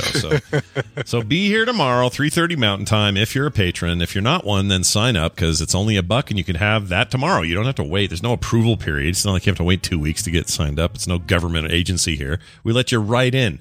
So head on over to patreon.com/TMS, sign up today. And if you're looking for anything else or that, you can find it all at frogpants.com/TMS. You don't need to worry about the 3 W's. You don't have to think about the HTTPS or any of that. Forward slashes, colons. Slash. None is of there it. an S? Is it secure? Is there none of it? It'll just work. SSL certificate? I don't know. I don't care. It'll be there because you just put it in. It's just, we've made it easy for everyone. frogpants.com/TMS. That's it for the show. I don't know about you, but I can't leave without at least some German in my life, Brian. Oh, well, I've got it for you. Hooray. Yeah. Trent from Washington State said, "This is one of the most entertaining covers I've heard in a while. I hope you enjoy it as much as I do. Love the show, though." And there you go. That's all you need. Nice. This is a band called Cheetos Magazine, with an apostrophe. Cheetos Magazine. It's a magazine that belongs to Cheeto. Sure. A single that they released last year. This is a cover of Rammstein's Du Hast, and it's the most fun cover you'll ever hear of Du Hast ever. Here you go. Here's Cheetos Magazine. All right. That's going to do it. Thank you all for being here. We'll see you soon.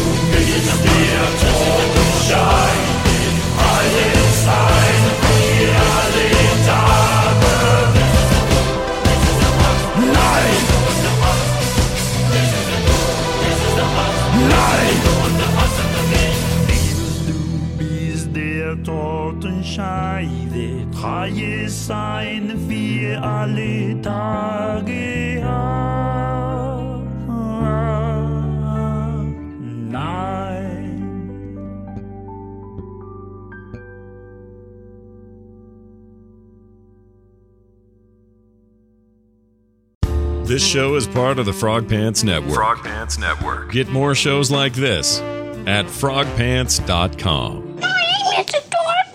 Oh. Hi, I'm Kara Berry, host of Everyone's Business But Mine, and I am an all-inclusive addict. Enter Club Med, the best all-inclusive for you and your family. With resorts worldwide, from their family flagship resort, Club Med Punta Cana, to their only mountain resort in Canada, Club Med Quebec, they have everything you need to relax. With their 20-plus sports activities, wellness programs, you can dine on delicious cuisine and make memories with your family. So book your next getaway with Club Med. Visit clubmed.us or call 1-800-CLUB-MED or your travel advisor.